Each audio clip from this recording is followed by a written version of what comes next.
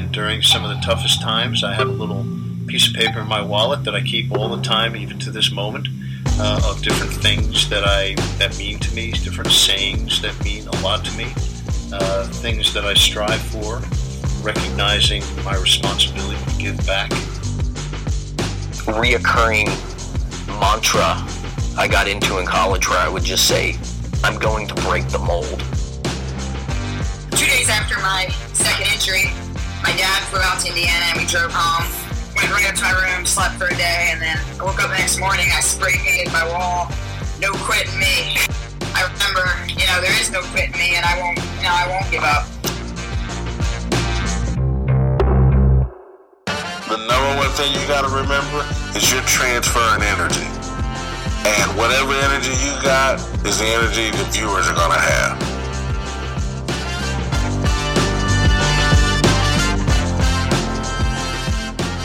You are listening to Intentional Performers with Brian Levinson, where we talk with experts of craft about their journey and what they have intentionally done to be their best self. As we talk with them, the hope is that we uncover intentional gems that you can use in your life. Now, let's kick it over to Brian to introduce this week's guest. Hello, everyone. Welcome back to another episode of the Intentional Performers Podcast. I am Brian Levinson. When I'm not recording this podcast, I'm working as a mental performance coach, where I'm really fortunate I get to work with performers both in business and in sport, and I work with them on their mindset, helping them to unlock their potential and enjoy the success of their craft. And I love what I do for a living. So I fired up this podcast to try to find out how others are intentionally setting their mind to be their best. Now, before we get to today's guest, I want to let you know how you can help out the podcast. So go over to patreon.com/intentional performers. Once again, that's patreon.com/intentional performers. And over there, you'll see how you can help support the show for as little as $2 a month or as much as $10 a month. It really does help us generate some revenue to keep this podcast rolling. So thanks to everybody that's already done so. And we are grateful for those of you that will continue to support the podcast. Now, to today's guest.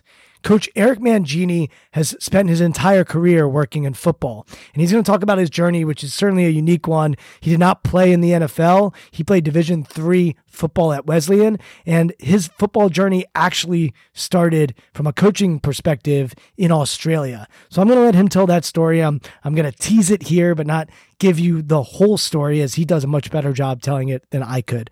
But from there, he started working as an assistant coach with the Cleveland Browns, the Baltimore Ravens, the New England Patriots, until at the age of 34, he was hired as the New York Jets head football coach. And then from there, he went on to become the head football coach with the Cleveland Browns. Today, Coach Mangini works in TV, but he has a wealth of knowledge on culture, on leadership, on mental performance, and he's going to share all of the knowledge and wisdom that he has picked up over the years with you. So I'm so excited to present to you Coach Eric Mangini. Eric, so glad to have you on the podcast. I've got to know your family a little bit over the last year, and I'm excited. I'm actually going to be in Israel with some of your family in the coming week. Even though my kids won't be with me there, I will adopt yours, and I'm sure they will challenge me in ways that my kids cannot yet. But I'm really excited to chat with you. We have had conversations in the past, and I know that my listeners are going to love listening to your story and also listening to how you see the world and how you've intentionally set your mind and things that you've done along the way.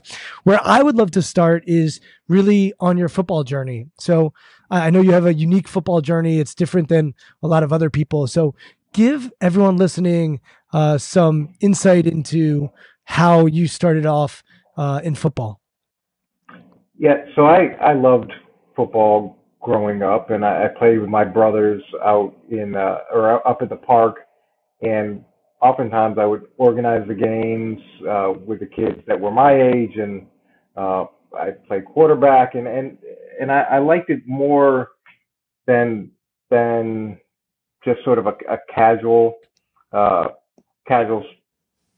of feel, but I never envisioned myself doing anything besides playing football. I thought I would play football, ideally play 4 years in college, but that was it. And to some degree, I thought that football coaches were glorified gym teachers with whistles, and thought I was going to be an investment banker like my brother Kyle, who was working in Australia.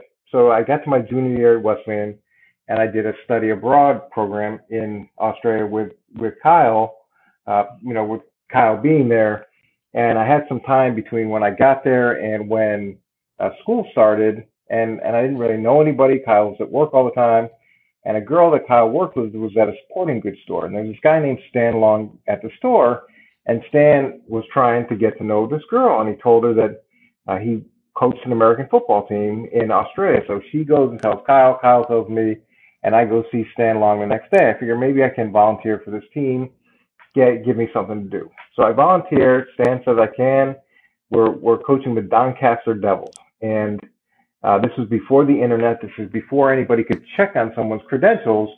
But it didn't take very long to see that Stan Long really didn't have an in-depth feel for running a team, for coaching a team, for any of that stuff. So there were a lot of push-ups and sit-ups and running, but there were no plays, there were none of those things. And the Doncaster Devils had been fairly successful. So guys start leading the team, and they figure out that Stan really didn't have a coaching background, and they let Stan go, and they say, hey, will you coach this team? I'm thinking, I can't coach this team. And so Eric, just so everyone can follow. So you are a junior at Wesleyan, Division III football player. You're playing football at Wesleyan, but you're doing an abroad program where your brother's over there studying investment banking, and you get in touch with this guy, and he's not equipped or competent to be the football coach.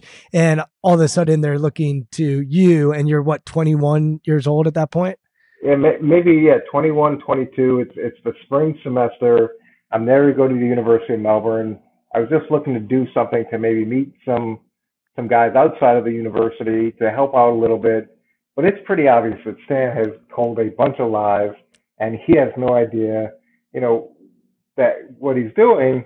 And so they say, hey, we do this. And I'm like, I can't do this. Come on, just give it a try. So then I called my college football coach, Frank Hauser, and I asked him to help me. So he would fax out information to me from the States. I would study it during the day, and then I'd go to practice and I'd install, whether it's the punt team, the punt return team, the base defense, all those things. Anyways, about 2 weeks later, they lost so many guys, the Doncaster Devils fold. So I think, okay, I'm done with football in Australia, and I go to the University of Melbourne, and the guys that were on the team went to this new expansion team called the Q Colts. And they said, hey, Eric, just come down and take a look at the Colts. So I had enjoyed the guys. I'd enjoyed what I was doing. It was fun. So I go down, and they asked me to be the defensive coordinator and de facto head coach. And this is the expansion Q Colts. So I do it, and we get to our summertime in the States, which the seasons are opposite there. And I tell the guys, look, I got to go back to the U.S. and make some money for college. I need a summer job. And they said, well, what if we paid you the equivalent of what you'd make for your summer job to stay and coach the Colts for the rest of the season? I thought, okay, I get to hang out with my brother. I get to coach this team. I get to stay in Australia. So I do that, and we end up winning the championship. We beat the Berwick Miners, who had won 26 in a row. We beat them in the championship, and then that was a life-changing moment for me. All right, so when you're coaching this team, you've no coaching experience up until then. Like, had you done any coaching, like maybe some camps or something like that? No. What I was trying to say at the beginning of the podcast is I had always organized the pickup games. I had always liked the idea of arranging the teams or playing quarterback or the strategy, but I'd never done any formal coaching. So everything was a function of getting the information, studying the information, starting to think about, okay, what did I like from my coaches? How did I learn the most effectively? What can I give these guys? Oh, and what I didn't tell you is my older brother, Kyle, played for me. Kyle came out and decided to play because he played at Wesleyan as well, and he wanted to play. So I was now coaching my older brother, and Kyle got a penalty early in the championship game. I had to yank him for a couple series. So it was one of the few times where, I was able to bench my older brother or totally change the dynamic there. And did you fall in love with coaching, or was it just something that was fun to do as sort of this unique experience and opportunity? Well, it changed everything. So they asked me to come out the following year. So then I took the second semester of my senior year off. I got a friend of mine from Wesleyan. He came down to Australia with me as the offensive coordinator, and we coached the Q Colts again. And so we win the championship a second year in a row. I go back to Wesleyan and finish up my degree. I graduate in January, and I decide, okay, this is something I want to explore more. I really enjoyed this. And I thought, how can I learn about coaching? So my college coach had gone to the Cleveland Browns, and he was the offensive assistant. So I called Kevin Spencer up. I said, Kevin, is there anything I can do with the Browns? I'm done in January. He goes, look, Eric, the only job that I can get you is as a ball boy. And I don't know if you know anything about ball boys, but they're typically 15 years old, and you do a ton of laundry and you move things around.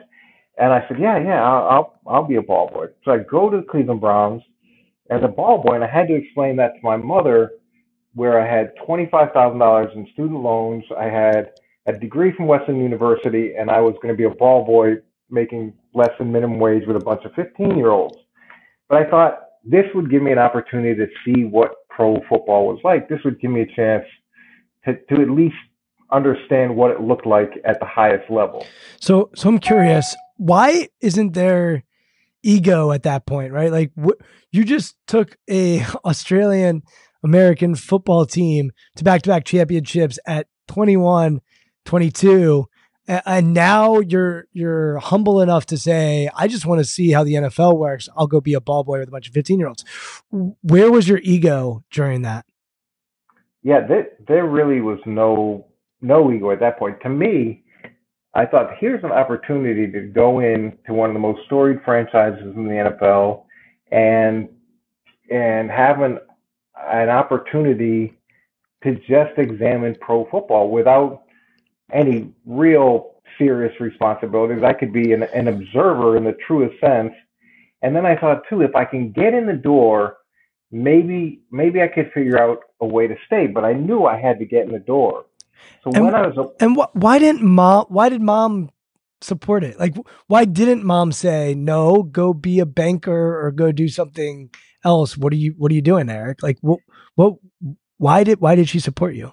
Well, she definitely had apprehensions, but I would imagine she could feel the passion that I had from the experience that I had just taken part of in Australia between the 2 years. She heard how I talked about coaching, and I'm sure from her perspective, it was a function of, okay, you should go take this opportunity. And look, I had no value to pro football.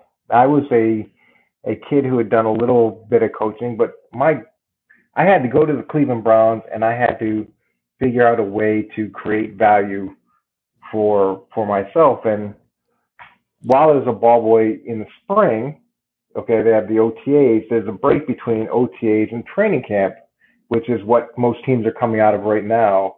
So during that period, I didn't have enough money to fly home. Like I just wasn't in that spot. So I volunteered in the public relations department for that month in Cleveland, and went back to being a ball boy for the summer. Thought that it was a great experience. I got to see what it was like, and thought that was it. I was going to be moving on. I had to find my next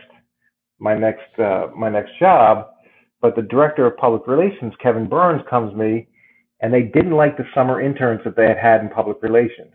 And he said, do you want to be the public relations intern for this year? And I thought, yeah, I'll do that. So now I had that chance to go from ball boy to PR intern. I was going to see a whole different part of the organization, but it gave me a chance to stay in the building. And what is the dream for you at that time? Are you at all having a vision of becoming a football coach? Like what was driving you or motivating you in those moments to take on these internships after you've got a degree from a top university? Because I knew I had a whole year now. I could see what it was like during the regular season, how things operated. I could watch the coaches. I could see how the front office worked from in a professional organization. I could hear some of those discussions, and then I had a year to prove that I could add value in some other context, that I could get into coaching. So what happened is. But are you dreaming? Are you dreaming of being in coaching at that point? That you're like, I just need to find a way in, and then that's what I want to do. And yeah, when I took that ball boy job, it was okay. If I can get in the door, now once I'm there, I got to figure out how I can stay. And so the opportunity to volunteer in PR led to the PR internship, and then I would be there every night late, and I would be down in the PR room, and Bill had work overflow. So his coaches were doing things there, sometimes research projects that he wanted to get done, and he knew that I'd gone to Wesleyan. He'd gone to Wesleyan as well. So to clarify, Bill Belichick. Yeah. Okay. So sorry, but go on. So he knew I was sitting down in that room, that I would stay as late, typically till midnight. My real work was done at 5, but I thought, okay, let me be in the building in case somebody needs something. So he'd come down and he started giving me some projects. So I would take these projects and I would work as hard as I possibly could to give him the best information that I could. And I kept feeding him back these projects. And at the end of the year, Bill said, do you want to stay on as a coaching assistant? And I said, yeah, I'll do that.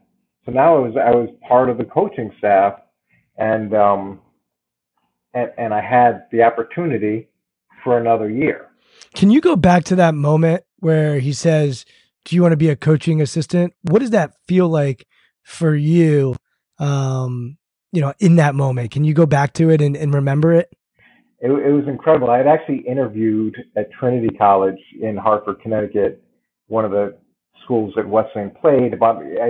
It was about a mile from my house, and I'd gotten the O-line coaching job at Trinity. And I was on the verge of accepting it when Bill said, would you like to be a coaching assistant? And it was incredible. It was something that going into it was I don't know if dream is the right word. It was a goal. That's where I wanted to be. Now I was on the right side of the ball. I was in the right part of the building.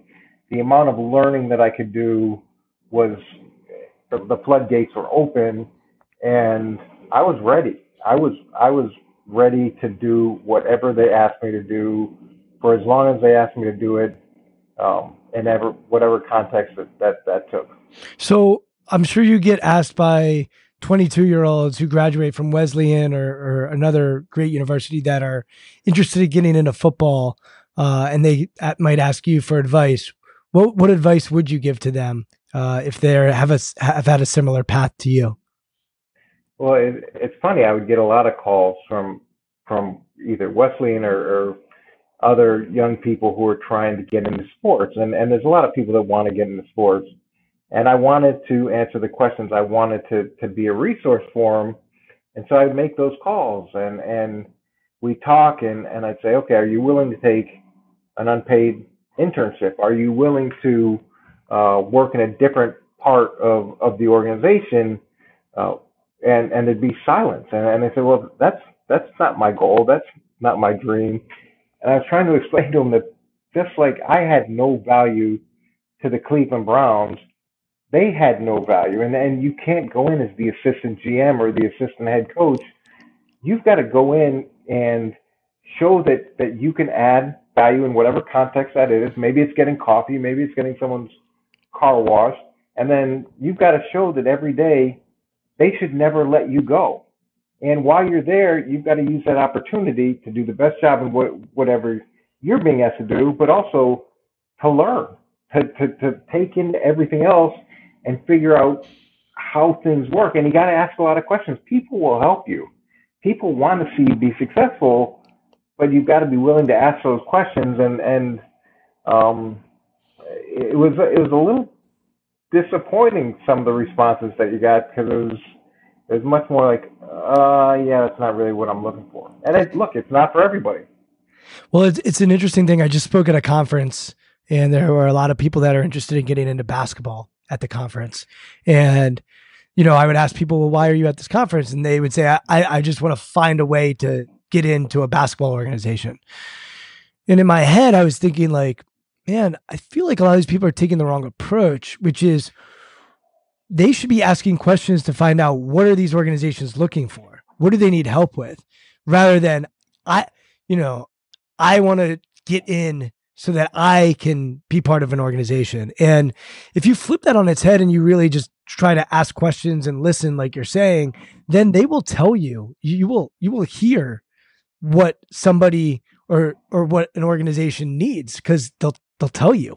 And to your point, that might be coffee.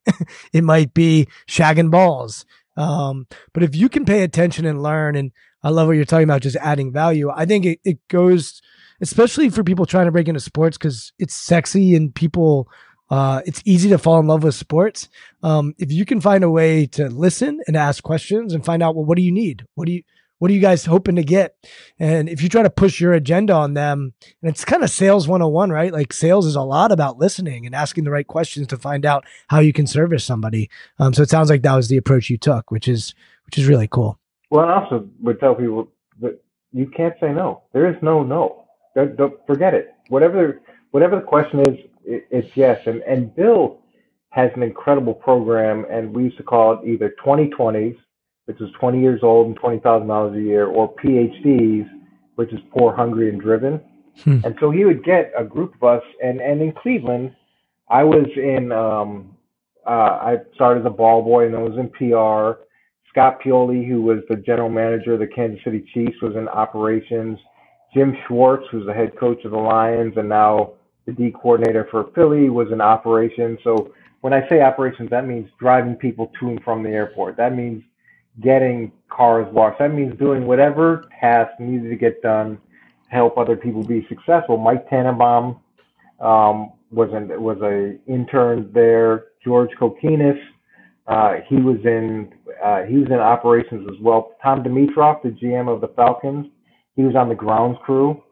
So the thought process is you get a lot of these smart guys and you don't pay them very much or anything at all, and you give them their first job, their way to break into the organization.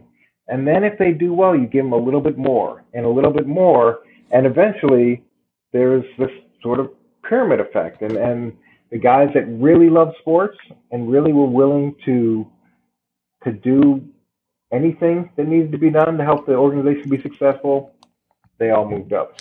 So being around all of those people who went on to have success either in front offices or coaches, what were some of the lessons that you took from those people along the way, or lessons that you've learned from them down the road? Well, one of the biggest things that I think we all learned together is the importance of being humble, the importance of being willing and excited about contributing in whatever way we could contribute. And all those guys, even as they moved up to different positions, understood and appreciated the value and contribution of all the different people in the organization, because we had done a lot of those jobs. We knew how hard people worked to support what was going on. And it's work ethic, sacrifice. My sister, Pam, I would get frustrated with her at times where she'd say, you're so lucky. You're so lucky you get to do what you love. And I was frustrated in the sense that there was nothing lucky about missing all of those holidays. There was nothing lucky about missing all of those family events. There's nothing lucky about working weekends and nights. Those were decisions. And that saying, the harder I work, the luckier I get, I almost felt like it diminished the amount of effort it took to move up. Do you think that the environment made those people, or those people made the environment? I think that it was the right marriage of environment and people, because that environment is not for everyone. And you hear people talk about New England and, why can't we have more fun playing football, and football should be fun, and they don't have fun there. And look, what's fun? Winning is fun. Going 5-11, that's not fun. Going 14-2, winning Super Bowls, that's a lot of fun. So you're not going to get a lot of casual Fridays and piñatas and all those things. That's not the environment that we were in, but we were also built and embraced that environment as well. So maybe it was a weeding out process through the PhD program that set up the relationship. And as you progress in your career and find new opportunities, when did you start really thinking like, yeah, I could be a head coach? Like, when did that come into the forefront for you? Well, so my next step, it was funny. We ended up going to the playoffs that year that I was the PR intern. Okay. And we were predicted to go to the Super Bowl. So one of the jobs I'm in a staff meeting, and Bill, it's right before summer vacation, gives everybody 2 books. And said, look, if someone's willing to take the time to write a book about football, we can read it. So our summer reading, I had 2 books that I had to read, and I had to report back to the staff on when we got back from vacation. So I had Sam Ratigliano's 2 books, who was a previous head coach of the Browns, the Cardiac Kids. So it's the first time I've ever spoken to a staff meeting. And I'm nervous, but I read those books. I did a really good job. I was ready, and I felt like I gave quality information. But at the end, I said, hey, Bill, I think you should know this because it's happened throughout the history of the Browns, but every head coach who's gotten a contract extension has been fired the next year. And so everybody, and it's so ridiculous to even think that way because we just gone to the playoffs. We got a big extension. Everybody laughed. I say, hey, I just wanted to let you know that's the history that's been here. As public relations, right there, you got to know. So, but at the end of the year, Bill gets fired. So he gets fired, and Ted Marchibroda comes in and offers me a job as the offensive assistant and to go to the first ever team with the Baltimore Ravens. It was part of a bigger story because the Browns were moving to Baltimore. And I remember I was dating a girl at the time, and I'm on the phone with her, and she says, the Browns are moving to Baltimore. I said, what are you talking about? I'm in the building. Don't you think I'd know if the Browns are moving to Baltimore?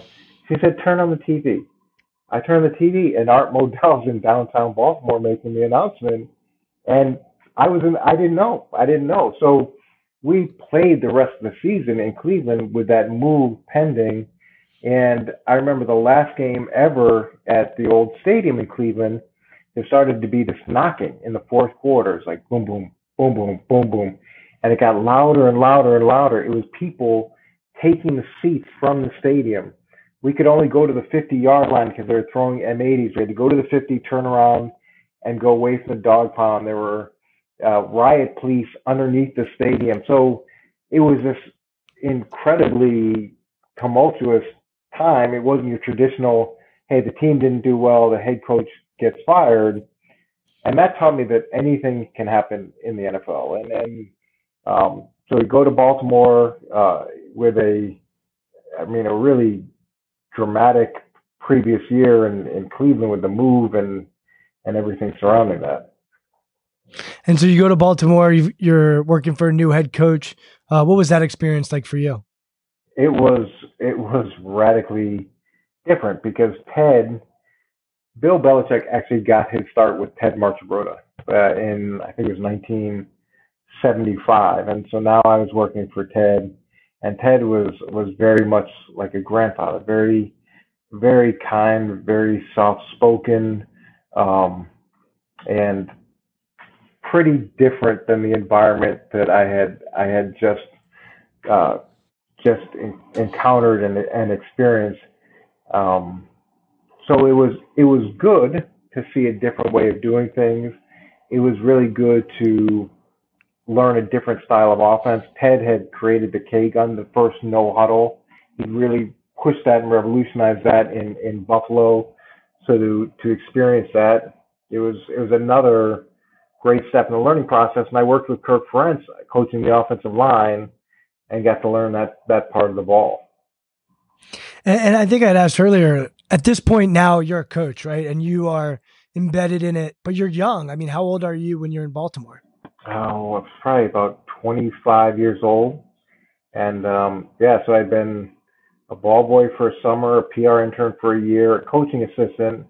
Now I was the offensive assistant. And at the end of the season, I get a call from Bill and says, hey, do you want to come to the New York Jets to be the defensive assistant and help me in the secondary? So I'm like, yeah, I'll do that. So Parcells is going to be the head coach, and Bill Belichick is going to be the defensive coordinator. But Parcells can't get out of his contract at that point from New England, so Belichick is actually the head coach for a week. So this is another experience in the NFL where, Parcells can't get out of his contract. Bill Belichick's the head coach. They trade, I forget what the draft pick was to get Parcells free. So, and I experienced that, and I grew up watching Bill Parcells. My dad was a diehard Giants fan, so this was pretty incredible at this point to be able to do that. The rest of the guys on the staff, so it was me, Belichick, Al Groh, and Romeo Crennel. That was the defensive staff, and Parcells was the head coach. It was perfect. It was like getting my PhD in football. So this is the third landing spot for you, and I'm listening to these staffs, and there are head coaches littered all throughout these staffs. How common is that in the NFL, or do you think that the staffs that you were working on were rare? Well, I know that group that we had in Cleveland in 1995 was rare. I mean, the amount of head coaches and general managers and league executives. Ozzie Newsome, that was his first experience in coaching in front office. Who else? I know I'm leaving about 4 or 5 different guys, but even what do you think? What would they scan for? Do you think it was just scanning for people that were willing to do whatever it takes, and then they would attract people, and then it was survival of the fittest? If you're willing to do whatever it takes, and then you have that work ethic and that desire and that desire to learn, like what was at the core that you think brought all those people to the same place? Well, I feel like it was you get an opportunity. They're going to test your resolve by putting you in a place that has nothing to do with what you are interested in. They're going to find out how well you could do the job that you were tasked to do and give you opportunities to prove yourself in other areas. Then they were going to promote you or give you another opportunity if you did well, and you were going to learn the right way. You learned the right way to do things. You learned. There were no, I hate to be cliche, but there were no shortcuts in the way that we approach things. And do you think that culture also was how the players were not, I don't want to say treated, but was that the culture of the players as well? We're going to empower you. We're going to give you opportunities to learn. And, you're either going to learn how to do it right or this isn't going to work for you. Yeah. And that's how it is in New England. And that's why they've had really unprecedented success since we struggled the first year and went 5-11. The volume of Super Bowls that have been won and the volume of Super Bowls that they've played in, the amount of division championships, it's a hard environment, but it's the right environment, and it gives you an opportunity to compete for a championship every year. Yeah, I've never even thought about it. It's pretty cool for me to just sit here and learn from you on this. Is New England, they give guys opportunities that maybe other teams wouldn't feel comfortable giving. I just think of like all the wide receivers that have gone through there, like the kid Hogan who played lacrosse. It's like, all right, we're going to give you a shot, and if you're successful, we're going to give you another shot, and we're going to keep sort of empowering you. And if you screw up, like we're also not going to put up with that. Like there are consequences, and but I don't think I'd ever really realized that is a cultural element of. We are fearless enough to give guys opportunities, and if they earn it, Bruce Bochy with the San Francisco Giants very much talks about we're just going to play the best guys, and doesn't matter what they're making.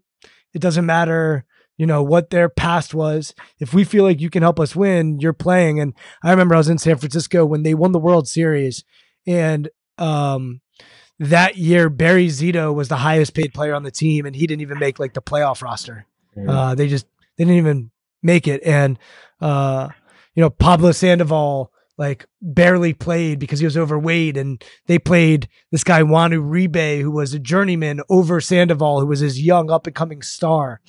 And I remember like being at the parade and seeing Sandoval and Zito, and they were there, but they didn't really contribute.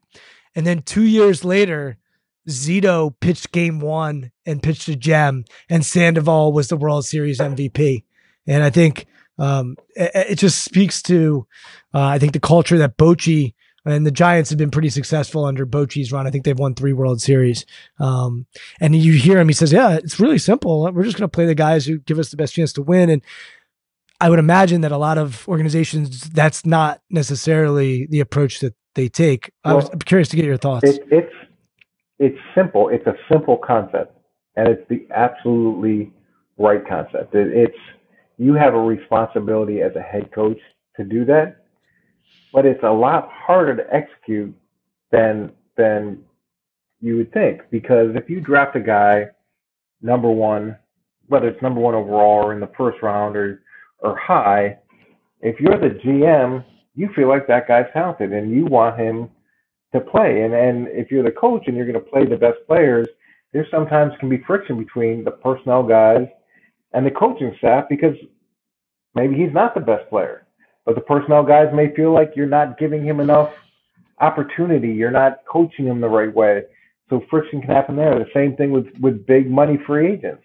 You bring a guy in and he's culturally not the fit that you thought he was in. You were wrong. You're wrong. But being willing to admit, hey, I'm wrong, is harder for guys to do. And you also have to explain that to the owner. You've got to explain to the owner how you made that mistake. But here's the one thing that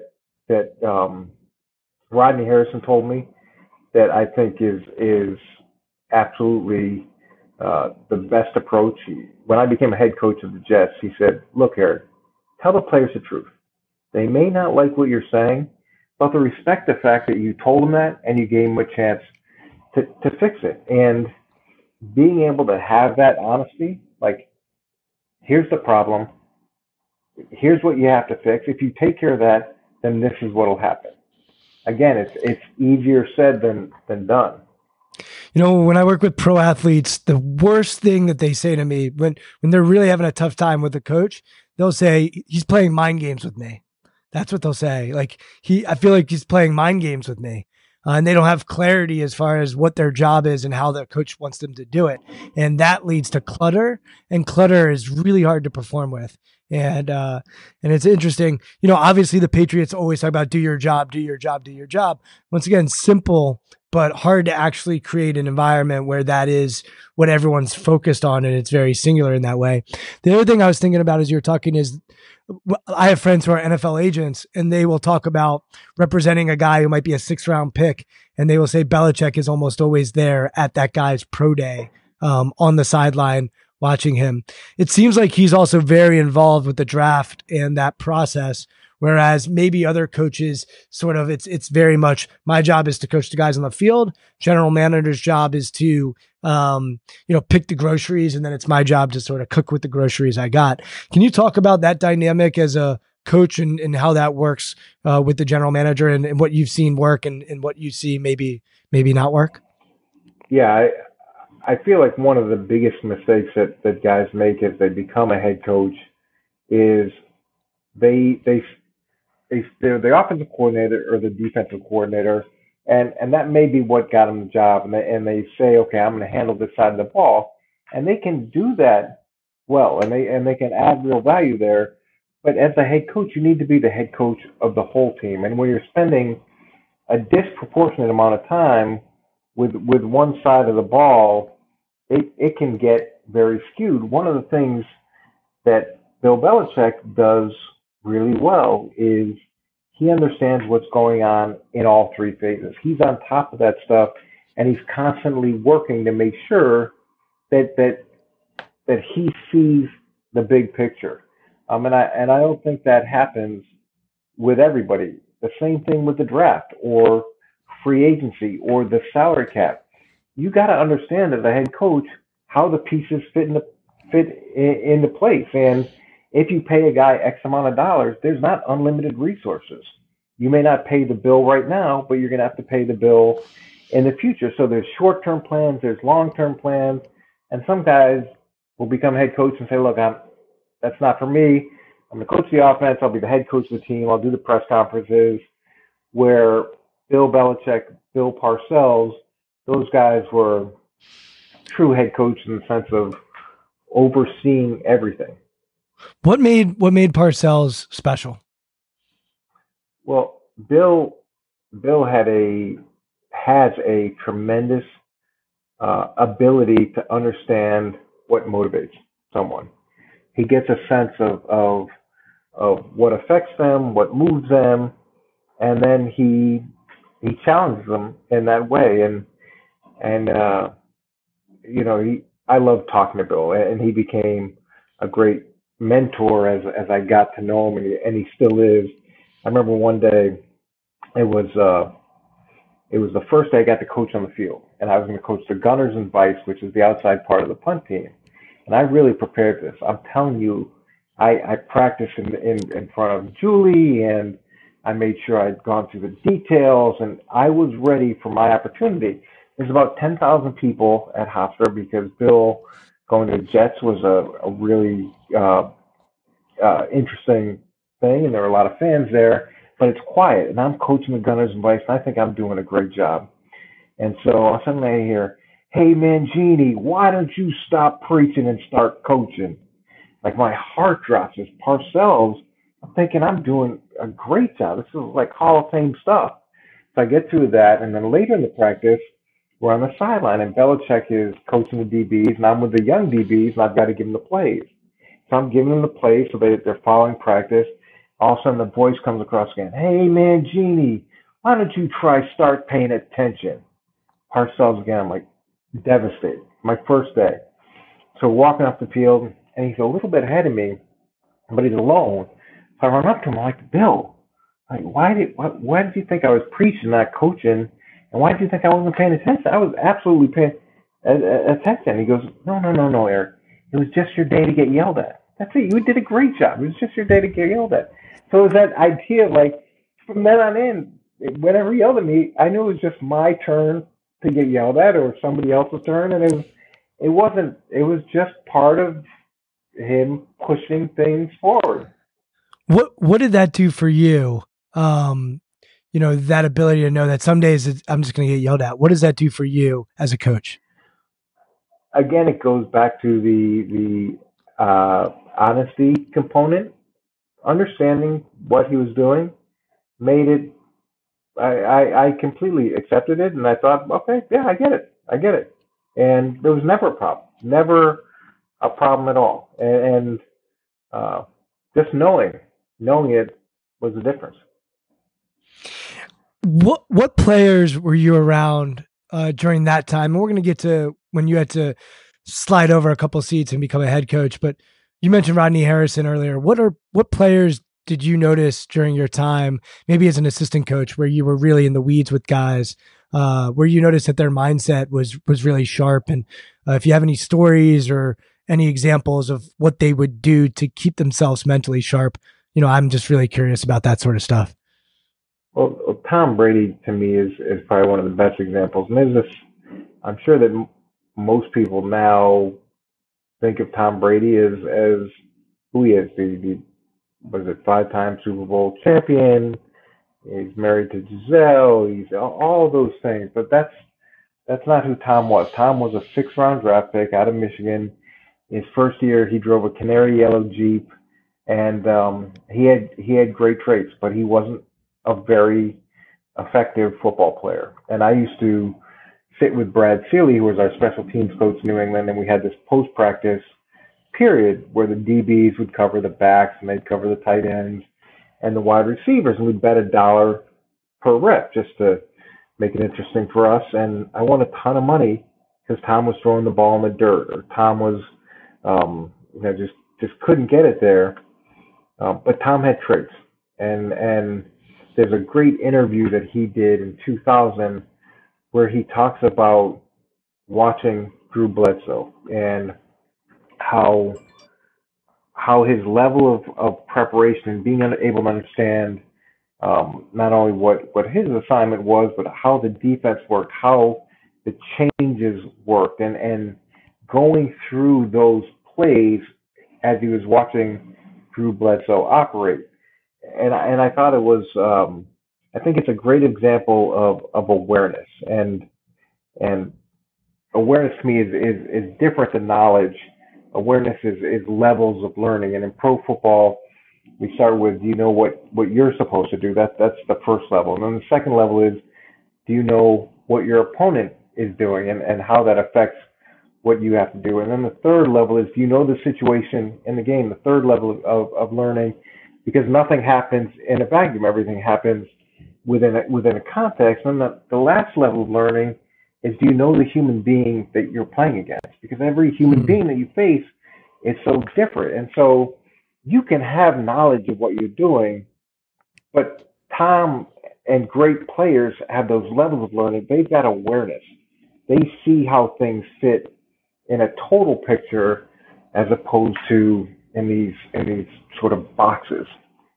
When you say traits, that Tom had traits, what were the traits that you saw in him, before, as you said, he became this superstar? What were the traits that you noticed?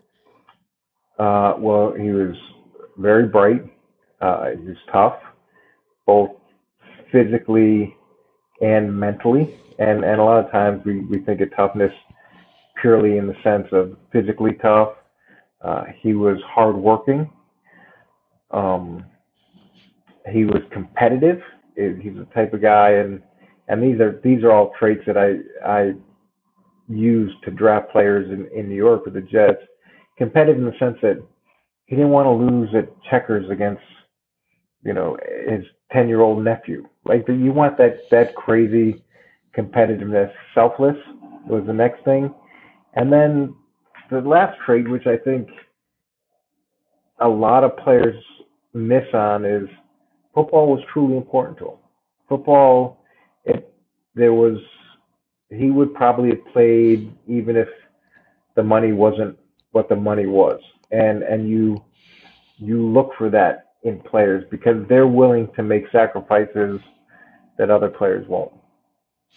I think that last point is so important. And I think, I worked with University of Maryland football, and I was amazed at how many guys didn't really love football. And they loved the idea. They loved the fame or potential paycheck that they could get from it or take care of their family. But if I compare that to the college basketball guys that I've been around, there's a distinct difference. And the basketball guys really, a lot of them did love basketball.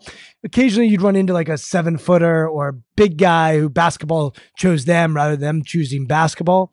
But I was amazed at football at high levels, how many guys, they really would not choose to do it. And certainly guys are retiring early because of all of the information that's coming out as far as concussions and, other stuff. But I think another part that doesn't get told is that some of these guys might not just they don't like football.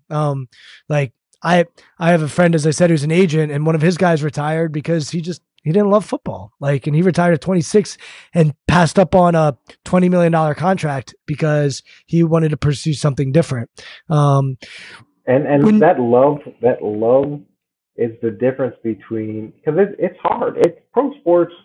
I know that it looks really glamorous and exciting, and people would say I'd trade my life in a second for that. But it's hard, and it takes a dramatic toll on these guys' bodies, and there's a lot of sacrifices, especially if you're going to do it well and you're going to compete at a high level. So if you don't have something intrinsically motivating you to be successful, if it's all just about money or fame or those, you're not going to be able to do the hard things that it takes to be great or even to live up to your potential. So what was it about football that you loved? I mean, you've got this great education. What was it that drew you in? What about the game were you passionate about? Well, and are you still passionate about? yeah, what I loved about football, especially in the NFL, was the way that it combined so many different elements of other jobs. So you had the competitive component, you had the draft, that idea of researching and trying to find players. You had the business side with the salary cap and negotiations and things along those lines. Um, you had to deal with the medical side and public relations and the media, all those different elements. I loved, especially as a head coach, being able to be involved in all those aspects of it. Football, in terms of the game, um, some of my greatest experiences in life have been playing the game, and whether it was winning or losing with people that you care about, the friendships that you build. Um, it's it's those things that drove me and still drive me. And then I want my kids to have the opportunity to experience it. Maybe it's not in football, maybe it's in a different sport, but it's hard to convey those lessons as a parent. Um, but I do think sports gives you an opportunity to teach a lot of things. Did you play other sports growing up? I did. I played basketball up until eighth grade, and then my lack of handles and shooting and every other aspect, I think, limited me there. Baseball a little bit, but really it was football, and that's what I love to do. And so your brother played football. Was your town big into football? Why was football the one that sort of brought you in? I don't know. I honestly don't know. I loved watching football with my dad on Sundays. I loved the Dallas Cowboys growing up. I cried when the catch happened, and um, I wrote letters to. I was that little boy that I saw write so many letters to us, whether it was the Jets or the Patriots um, or the Browns. It resonated with me, and um, I don't think I've ever been able to identify what chord it hit or why it hit the way it did, but it did from the time I was little.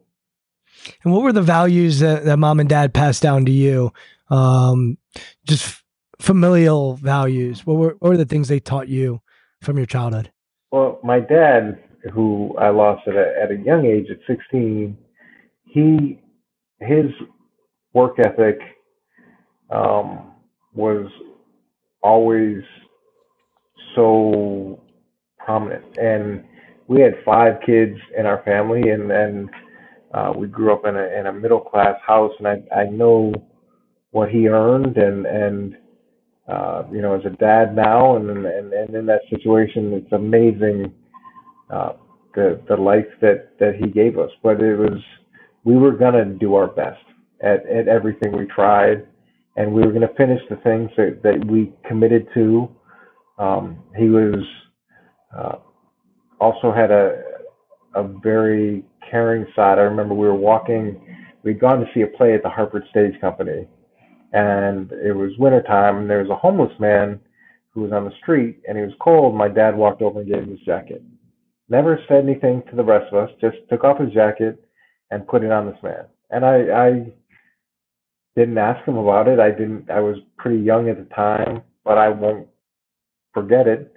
And he would do a lot of work with his company, with the homeless in Hartford, and never made a big deal out of it. Never pushed anybody. It just he felt like everybody at some point was going to need an opportunity. Everybody at some point was going to need a little bit of a hand, and he wanted to try to give people that hand. And losing him at 16, how did that impact you? It was devastating. He was we had a traditional family. My mom stayed home and took care of the house and took care of the kids, and dad worked, and dad took care of the bills, and he was a very strong personality. So when suddenly he left, it was like, now what? Now what happens? And I was the youngest of five, so I had great support from my brothers and sisters, but it also clarified things to me in the sense that we don't know what's going to happen, and life can be taken from you at any point, or life can change at any point, and nothing is predestined. You control the things that happen to you, and you have every right to be as successful as the next person. You have every opportunity to do that, and if your ship doesn't come in, then you have the right and opportunity to swim out to it. So it clarified things from that sense, and I was determined to be successful. So at 34 years old, a big ship is coming your way, and you swim out to it. Talk about what it's like to take a leap and take on a big responsibility and become a head coach at such a young age. Yeah, it was challenging. It was challenging in a lot of ways, but one of the ways was dealing with the media. So when I was at New England, I never had any dealing with the media. Those rules weren't in place. I had one press conference when I was a defense coordinator there in August, and there was about 6 people in the room, and I think 2 of them were sleeping. And I answered about 4 questions. Then I go for my first opening press conference in New York, and there's 50 cameras in the back of the auditorium. And it's like, ooh, okay, you aren't in Kansas anymore, Dorothy. This is totally different. And I had very strong football fathers. I had Bill Belichick as a football father. I had Bill Parcells as a football father, and I'm sure it happens to you with your kids, as it does with my kids. I can hear my parents' voice and in some of the things that I say to my kids, and I think that I looked at what they did and said, okay, who am I to change what's been such a successful formula as a 34-year-old guy? Who am I to do something different than Bill Parcells or Bill Belichick with the volume of Super Bowl wins that they've had? And I was going to have a program like that, which I firmly believe is the right way to do it. Where I made the greatest mistake was not doing it in an authentic way. Instead of worrying about how Bill Parcells or Bill Belichick would have done it, I needed to take the best of those things and do it in a way that was authentic to my personality. And so I think that was one of the hardest lessons that I learned in New York. What part of your personality was missing there? I think the ability to, I think I was fairly rigid, and I do, I'm more compromising than that. I think I do a good job of being able to see different sides of issues. I think sense of humor was missing. There weren't a lot of laughs early on. A lot of just, I would say, just feeling comfortable in my own skin as a young head coach. And I feel like I got better as I went along, but unfortunately, once you get labeled with something, it's harder to overturn that label. One of the things I'm curious about is I would imagine you go from New England where, as you said, there aren't a lot of cameras on you. I'm assuming you can go into restaurants and stuff, and you're probably able to be pretty low key. And then you're the head football coach of the New York Jets, in the biggest city in the country, biggest media in the country. What was it like for you personally going from, being able to blend in to probably sticking out? Well, it's funny. Early on, I didn't stick out at all. I was there about a week, and I was in the elevator in the hotel, and I'm head to toe jet skier going up to my room. This guy gets into the hotel. He must have just checked in. He's got his bag. He goes, "Hey, what do you think of that new head coach of the Jets?" I'm like, "Yeah, I really like him. I think he's smart. I think he's got a good plan. Like, yeah, he's so young though. I don't know if he can do it." I'm like, yeah, he's young, but I'm really encouraged by what he's done so far. So yeah, okay, we'll see. So that was one early experience, and then Julie and You I needed about 5 to 10 million more of those experiences.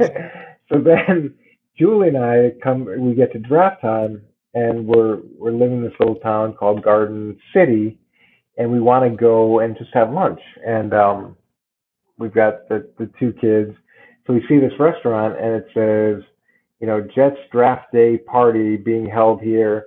I think it was the day of the draft, and we were walking around, just spending a little time together. It was, I'm not quite sure the exact context, but it was right there in that time frame. So we go to the front door and ask if we can come in. And the guy's like, "No, private party just for the Jets draft." I'm like, "Okay, all right, we'll head to that restaurant down there. Thanks." So yeah, I didn't quite get recognized early. Later on, when it started to happen, it was exciting initially and fun initially, and then got more and more challenging as you went along. There's real value to being able to kind of raise your kids outside of the glare of others. And as a football coach, as a head coach, what was it like for you? Just walk us through what that lifestyle is like as a head coach. Well, it when I first got the job, I remember Bill Parcells called me up and said, "Hey, not all it's cracked up to be, is it?" And started laughing. And I think it was he who said, "There's going to be 5 things that come up every day that you didn't plan for, that you didn't expect." And that was probably the truest statement that anybody had said. So I had a plan each day. I had a plan how the day was going to go, the things I was going to accomplish, what I was going to get done. And at the end of the day, that plan never materialized. And I started tracking what I was doing, because I was thinking, 9, 10 o'clock, 11 o'clock at night, I didn't get done the things I said I was going to get done. And so many other unexpected items come up. And then you've got during training camp, the 90 guys on the roster, you've got between 20 and 25 coaches. Then you've got a scouting staff, you've got a front office staff, you've got a medical staff, you've got all these different human beings with the problems that human beings encounter and the different demands that need to be met. And you also realize that your interaction with someone may be 5 seconds and maybe the 50th most important thing in your day. But as the head coach, it's the most important thing to them during the course of the day. So you have to make sure that you're constantly giving each one of these issues the attention you can. So it was a hard adjustment. I'd say the last thing is knowing how Bill Belichick did it, and how on top of things he was. He set a very high bar. I had on a different podcast, Melissa Agnes is her name, and she said to me, there's a difference between issues and crisis. And a great CEO needs to create systems where the issues can be dealt with without their knowledge, and that crisis comes right to them as soon as it needs to.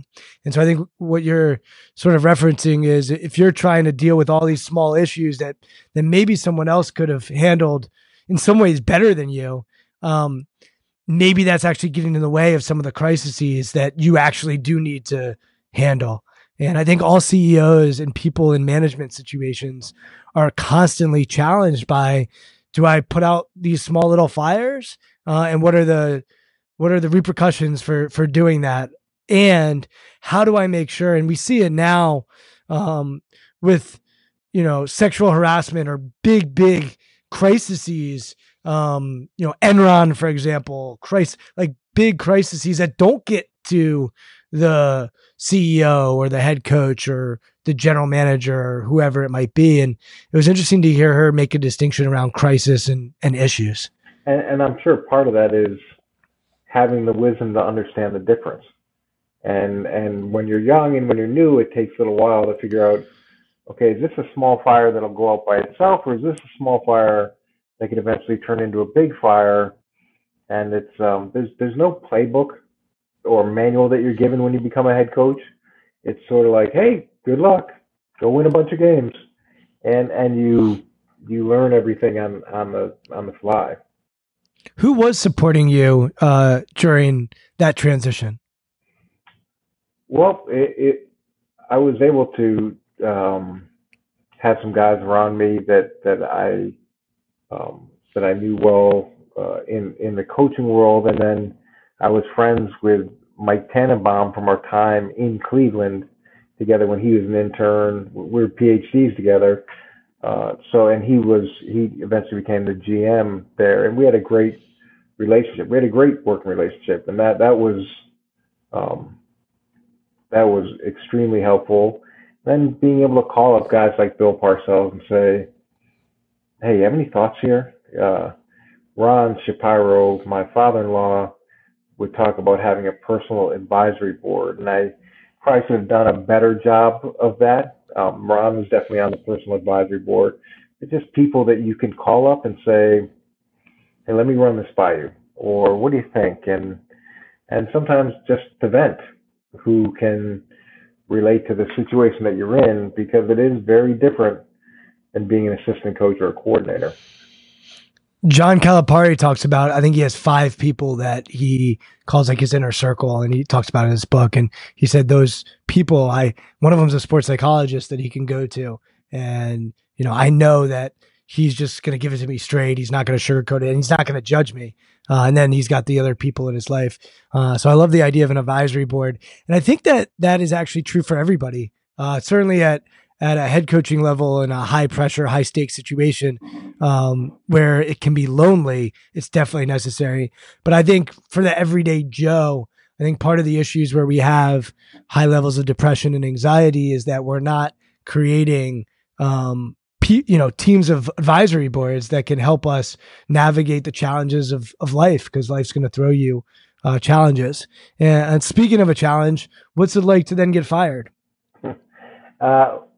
It gets easier. It was really hard. It was when I got let go in New York, we had, I had put so much time and not just time and effort and energy, but emotion, and it was so vested in it, and felt like we had done a lot of great things. We'd won 2 out of the 3 years. We were 9-7 the year that I did get fired. But as a family, all the things that had been part of that process, it was extremely difficult. But one of the great things that I was able to do is address the team. And when I went and addressed the team, what I told them is, look, we've come so far, and we've done a lot of really positive things that have taken an extremely high amount of work and effort and sacrifice to do. So regardless of who's addressing you the next time you have a team meeting, make sure that you take them in as quickly as you can. Make sure that you make them part of this team as quickly as you possibly can, because I wanted those guys to be successful. I wanted them to hopefully have the opportunity to finish the job that we had started. So, Rex Ryan ended up coming in after me, and that Rex and I were friends, and they did go to the AFC Championship game, with that group of guys that we put together. So I was proud of that. And what's it like to get another opportunity? And what did you do differently when you took over the Browns? Well, I got the opportunity quickly, and I've interviewed about 2 or 3 days after I was let go. I actually interviewed when I was really, really sick, so I didn't have any idea whether I had done a good job or not done a good job. But I got the chance to do that, and I tried to take a step back and say, okay, what were the biggest mistakes I made? And authenticity was one of them. So I made sure when I talk to the team for the first time, say, okay, this is how I operate. This is why I operate this way. And if you have questions with the things that I'm doing, or why I'm doing what I'm doing, or why I'm saying what I'm saying, you need to be able to have the honest conversation, and you need to come up and spend the time with me. I tried to let him, give him some insight into who I was, what I learned, the mistakes that I had made, and what I hope to get done in Cleveland. And it wasn't taking away from the approach that we had, which was still going to be a very disciplined and hardworking approach. But I wanted them to understand why we were doing things. How would you describe your leadership style?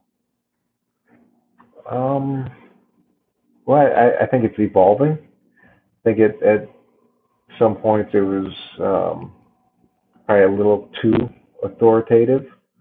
I do like to understand what's going on and why decisions are being made the way that they're being made. I feel like I do commit to the things that I ask of those that are working with me, and that's important to not have a double standard.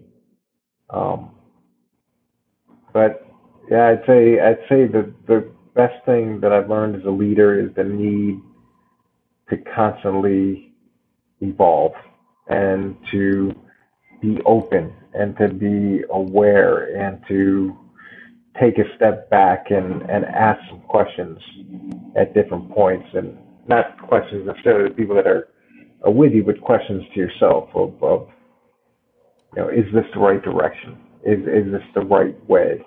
A little bit of an after action report on your own style. Were there any routines or habits that you would do as a coach, morning routines, evening routines, that would help you be your best? One of the things that I did, and this comes from Roman Pfeiffer.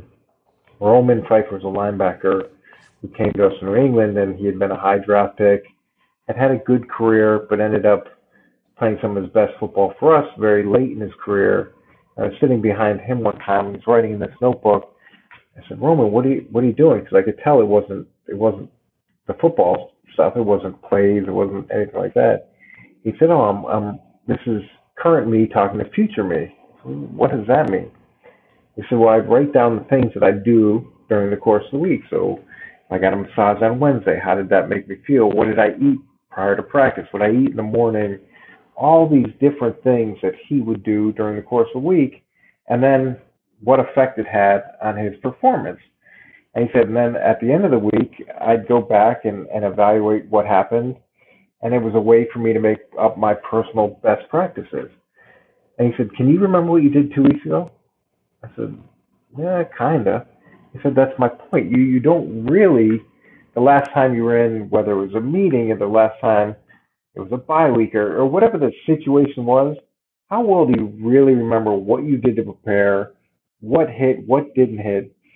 So what I started doing as a head coach is try to write down the things that I did during the course of the day, even if it was, a quick note in an Excel spreadsheet, and it could be a plus or a minus or just neither, a little dash. This was a good thing, this wasn't a good thing. And at the end of the day, okay, was there something that came from this that, hey, I want to repeat this? So it was Roman's current me talking to future me, I thought was very helpful. Very, very cool. And what was the main challenge that existed in both Cleveland and New York for you as a head coach? Like, as you look back, and man, what was the one obstacle that would get in the way for you to be successful? Well, I think having a good quarterback is always really, really important. But outside of that, Bill has a challenging personality and has a challenging personality with the media, and there's really nothing. He's untouchable, and And I feel like whether it was me or Josh McDaniels or Romeo Crennel or Scott Pioli or whoever it's been, there is an assumption that we're all exactly the same because we come out of the same family. So trying to change that perception and be evaluated on the merits of the things that you do and your personality was challenging. And I didn't help myself early in New York because I did, adopt a lot of those traits. That was definitely a challenge. Actually, one of the things I wanted to find out about is TV work and what's it like for you being behind a microphone and with the lights on and performing there, and what's similar or different between that and coaching? Well, TV was something that I had an opportunity to do after I got let go in Cleveland, and talk to you about losing my dad, and I had and sort of the epiphany that I had, and the dangers of labels, and I've been labeled as being difficult to deal with the media, and not having not being very good on TV. So I saw TV as an opportunity, not just for a new challenge, but also an opportunity to get rid of that label. And it's been a really positive experience. It gives me an opportunity. I'm never going to tell a fan who is right or who is wrong. What I want to do with fans, and I think fans are more educated now than they ever have been with the amount of information that they have. I want to be able to say, okay, this was the process. This was the thought process that went into this play or this set of decisions. Now, you can agree or disagree with the thought process, but I want to give you that thought process. And I want to provide balance for the coaching staff and for the people who are on the football side to make sure that that message gets out. Oftentimes, it's more exciting if I tell you, be mad at Brian or be mad at this guy or that guy, but that's not the role that I want to play on TV. I want to play more of okay, here's what happened. What do you think? Is that similar to how you approach coaching, or is it different? Yeah. Well, in what sense, Brian? What do you mean? Well, I think about coaching. You could take on an emotional. You could take it emotionally and say that's wrong, that's right, it's your fault, not your fault. Like there's this concept of evaluations versus just descriptions. So evaluations, like it's good, it's bad, and descriptions are describing what actually happened. And it sounds like from a TV standpoint, you're less interested in evaluating and more interested in describing. And so I'm curious as a coach, if you were more of an evaluator or more of a describer. Well, one of the things that I talked about, especially in Cleveland, when I got there, is I said, look, every single Monday that I come in here, and we do our post-game breakdown. And during that breakdown, you're going to do things we did well, things we did poorly, and you're going to put those guys on the big screen. Everybody's going to see what happened, but the reason is not to place blame, but to make the corrections. And what happens is when you're successful, you have a tendency to gloss over things, and those problems don't get addressed. So then the next time they come up, there's still a problem, and it may be the difference between you losing a game. And then when you lose a game, you tend to be too hard on the players, and the emotions are raw, and people are sensitive, and the coaching doesn't always sink in because the people aren't open. People aren't open to the coaching and the changes. So my thought process from a coaching perspective is, I'm going to show you what happened, what went wrong, why it went wrong, whether we win or lose with the same emotion, because we need to get coached in both these environments. And the only value in this game film is if we can somehow push forward from that. So whether it's winning or losing, it's the same. It's coaching, and that's what we have to do. So I think that's a beautiful place to stop.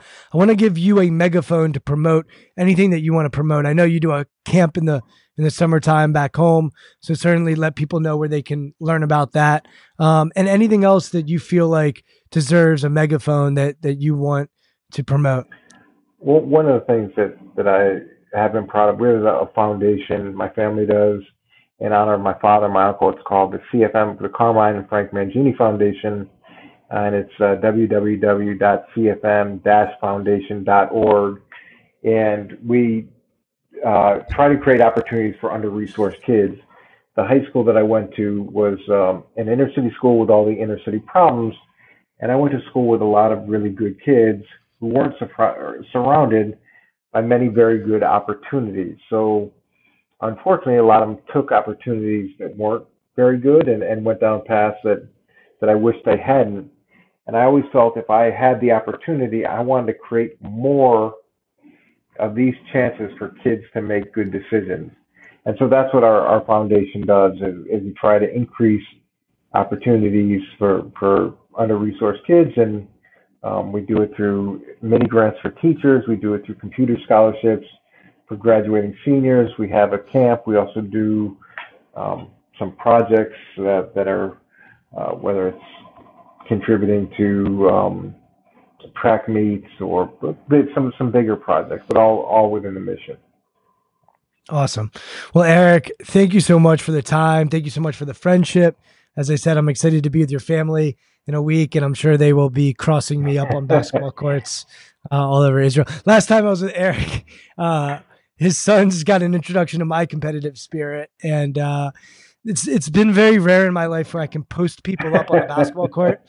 And I don't think I'll be able to do that for that much longer with your kids. But, believe me, I will be blocking and stealing and, setting screens. And, when you step on the court, it's all is love in war and basketball. So once again, thanks for coming on. This has been a lot of fun, and learned a lot about the world of football and your mindset and your journey. And for people, if they want to follow me, I'm at Brian Levinson on Twitter, and then at intentional_performers on Instagram.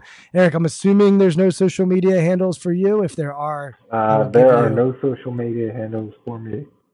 Well, we will, we'll find your son's social medias and maybe we'll promote theirs. But thanks for the time, and looking forward to many more conversations in the future. All right. Have a great time next week.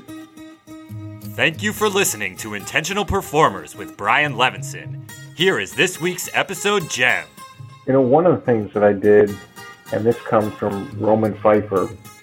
Roman Pfeiffer's a linebacker who came to us in New England, and he had been a high draft pick and had a good career, but ended up playing some of his best football for us very late in his career. I was sitting behind him one time, and he was writing in this notebook. I said, Roman, what are you doing? Because I could tell it wasn't the football stuff. It wasn't plays. It wasn't anything like that. He said, this is current me talking to future me. What does that mean? He said, well, I write down the things that I do during the course of the week. So I got a massage on Wednesday. How did that make me feel? What did I eat prior to practice? What I eat in the morning? All these different things that he would do during the course of the week, and then what effect it had on his performance. And he said, and then at the end of the week, I'd go back and evaluate what happened, and it was a way for me to make up my personal best practices. And he said, can you remember what you did 2 weeks ago? I said, yeah, kinda. He said, that's my point. You don't really, the last time you were in, whether it was a meeting or the last time it was a bye week or whatever the situation was, how well do you really remember what you did to prepare, what hit, what didn't hit? So what I started doing as a head coach is try to write down the things that I did during the course of the day, even if it was, a quick note in an Excel spreadsheet, and it could be a plus or a minus or just neither, a little dash. This was a good thing, this wasn't a good thing. And at the end of the day, okay, was there something that came from this that, hey, I want to repeat this?